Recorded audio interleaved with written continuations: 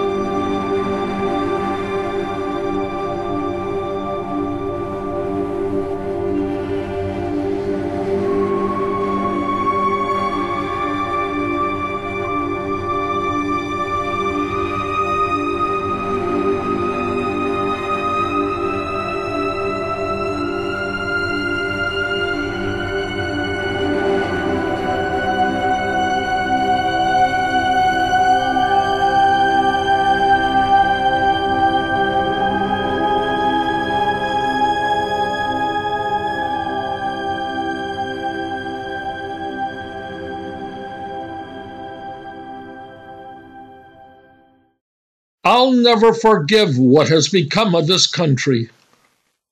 The plague of violence, the deceptions, the arrogance, the avarice. Instead, winning became everything, but we have thousands addicted to drugs, suffering mental illness, living on the streets of almost every major city in this country.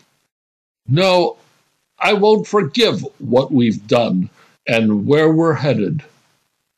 I had only hoped that in our future we would have found contentment, that we saw our connection to the natural world and not our trust in the artificial.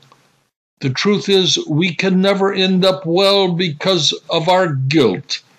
We thought maybe we could absolve our guilt by returning this land to Native Americans, or repaying African Americans whose ancestors were enslaved. No, there's no way to correct those wrongs because today we've built a new form of slavery, and we continue to tell the world we know what freedom is all about, even when we need to incarcerate a large number of people. We thought we could build a strong society with a consumerist economy, but demanding more never made us healthy. It bred distrust and envy. We thought we were special because we had an abundance of everything, that if we had it, well, we should flaunt it. But the waste and the corruption were never ending.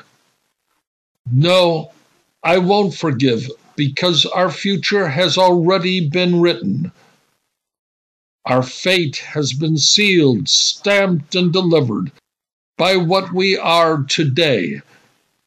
And for that, I won't forgive. You want me to tell you everything is going to be all right. Well, it won't be.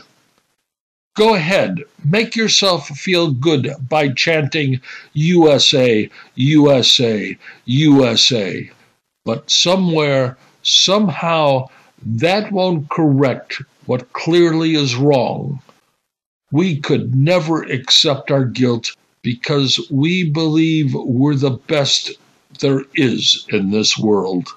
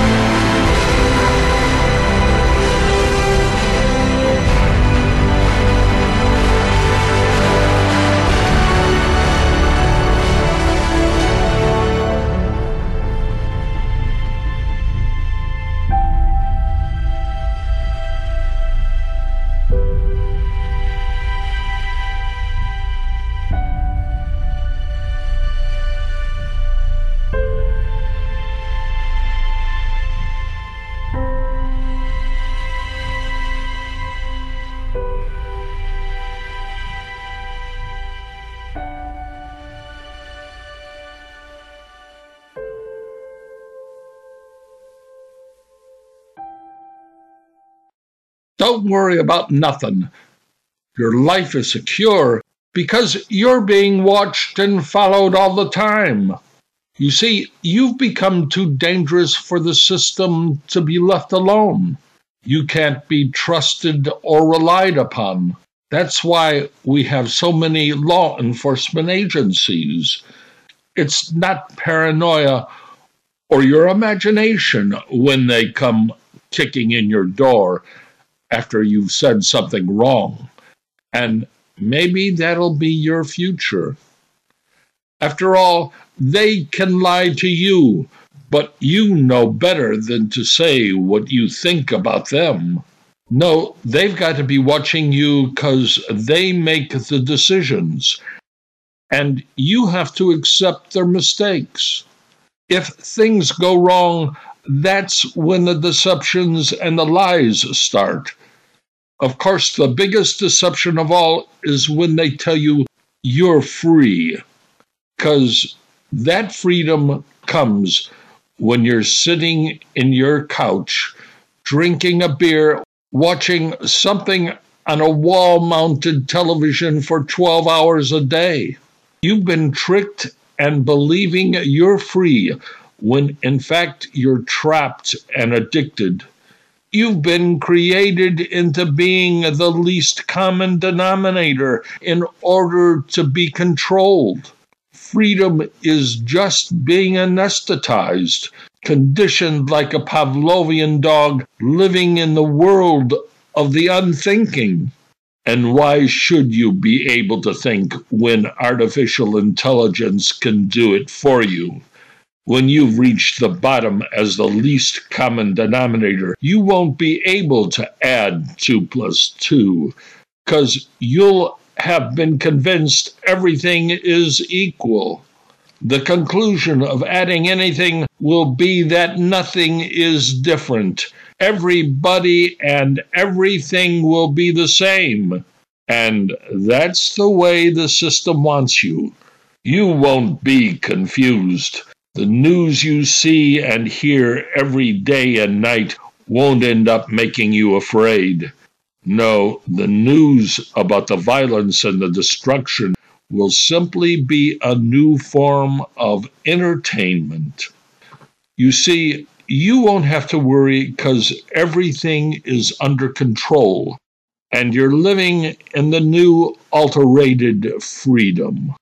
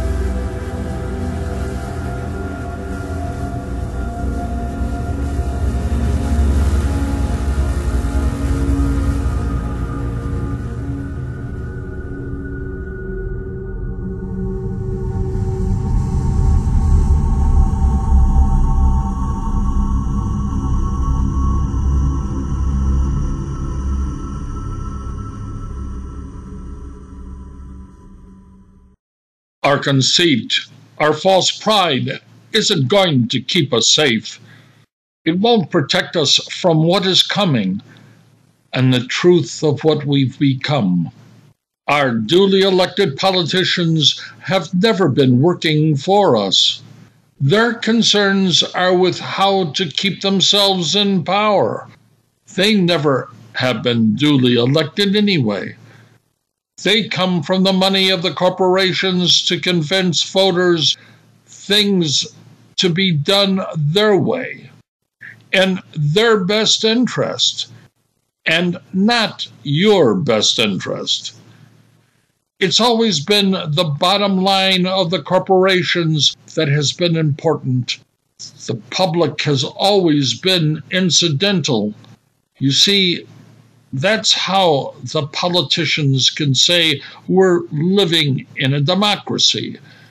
You've been duped, sucker punched into believing the people in this country say how things should be done, or what the values should be, or how you should live. Those ideas come from a system supported by a corporatocracy that duly elects our politicians with donations not from the people. Money talks in the hallways of the Capitol building, and it determines who will represent the people. Millions, or maybe I should say billions, come from big businesses to keep big business having laws passed to protect their interests. In other words, making sure corporate politicians are the ones who are elected to office. If you want a law passed to help a business in this country, well, you have to spend money getting the person you want elected to Congress. That's why politicians say the business of America is business. And let's face it, the American people are used to consume in order to keep the government open, receiving revenue from taxation. It all works perfectly. The corporations get the people they want elected to the Congress, and the American people are told by the politicians to buy all sorts of stuff so that the government can pay its bureaucratic workers, keeping the government spending money. The circle just keeps going around and around and around.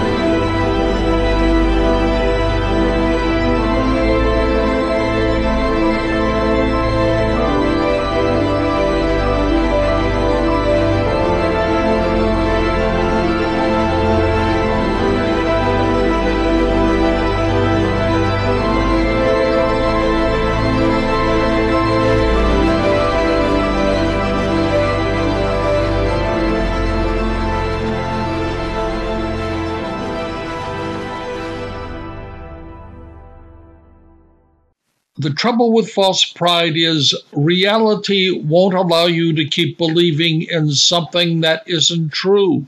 The facts are, during a presidential election, about 60% of eligible voters actually vote. That says about 40% of eligible voters in this country don't vote. And When you factor in how corporations and large individual donors affect an election with money, it's safe to say America really doesn't have a democracy. Money permits advertisements to influence elections. But these things are the least of our problems. This is true. America's future will leave a lot to desire. For 50 years, big oil purchases around the world were made in U.S. dollars. If your country purchased oil, it had to be done with petrodollars. But within the last few weeks, that has all but disappeared because the Russian Federation and Saudi Arabia have entered into an alliance dropping the use of the petrodollar for the transaction of oil. In a recent 3-day visit to Moscow, President Xi Jinping of China signed agreements for, and I quote, a multi-world order, end quote. Among those agreements was the end of the petrodollar. The petrodollar was instituted by America in the early 1970s and had the immediate effect of strengthening the U.S. dollar, making it the reserve currency of the world. Today, China and Russia are changing that by agreeing to make settlements in currencies other than the dollar. In just the last 2 months of 2023, China's imports from Russia totaled $9.3 billion, exceeding imports for the previous year in 2022. In February alone, China imported over 2 million barrels of Russian crude, setting a new record. The Chinese Yuan is now being used to make oil payments. Other major OPEC nations and BRICS members, Brazil, Russia, India, China, and South Africa, are already accepting yuan as payment. The yuan's role as a reserve currency will continue to strengthen, signaling a shift in the global order, and America's world preeminence is coming to a close.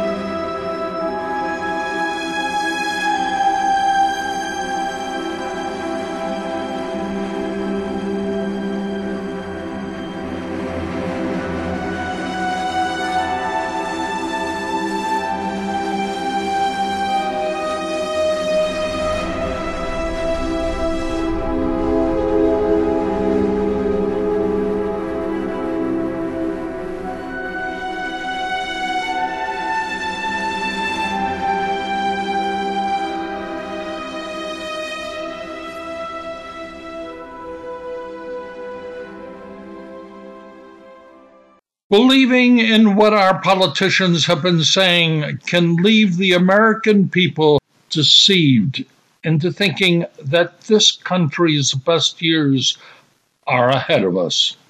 Well, that's what they want you to believe because they know if Americans ever understood how vulnerable we are, they'd be out of work. The people in this country can never be told our best days are in our past. that what we've enjoyed for the last 77 years since 1945 is coming to an end.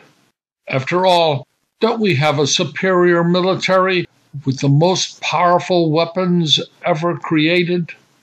Didn't our capitalist system destroy the communists from the Soviet Union? Don't we control the international banking system with the strength of our dollar? Aren't our cities built with skyscrapers filled with workers?